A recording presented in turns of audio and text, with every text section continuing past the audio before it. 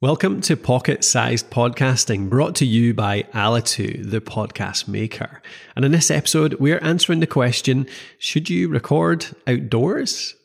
On the last few episodes, we've talked about the importance of a great recording environment. Well, one of the best is actually right outside your window. We're talking, of course, about the great outdoors.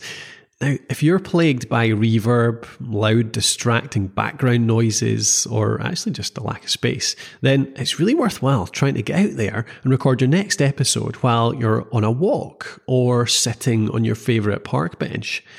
I mean, yeah, there can be plenty of noise outside, of course, but out there, it's often more of an ambient sense rather than distracting or annoying. And recording outdoors can also help your presentation style. If you're out for a walk, the blood's flowing, you tend to feel more energetic. And this is especially good if you suffer a bit from mic fright or lack of confidence. It kind of takes your mind off it and just gets your energy up. Equipment-wise, your smartphone can work really well for this with the right recording app. Or you might want to get yourself a digital recorder and a lavalier mic. Now, we've got a big deep dive into this, gear recommendations, additional tips, case studies over at thepodcasthost.com/outdoors.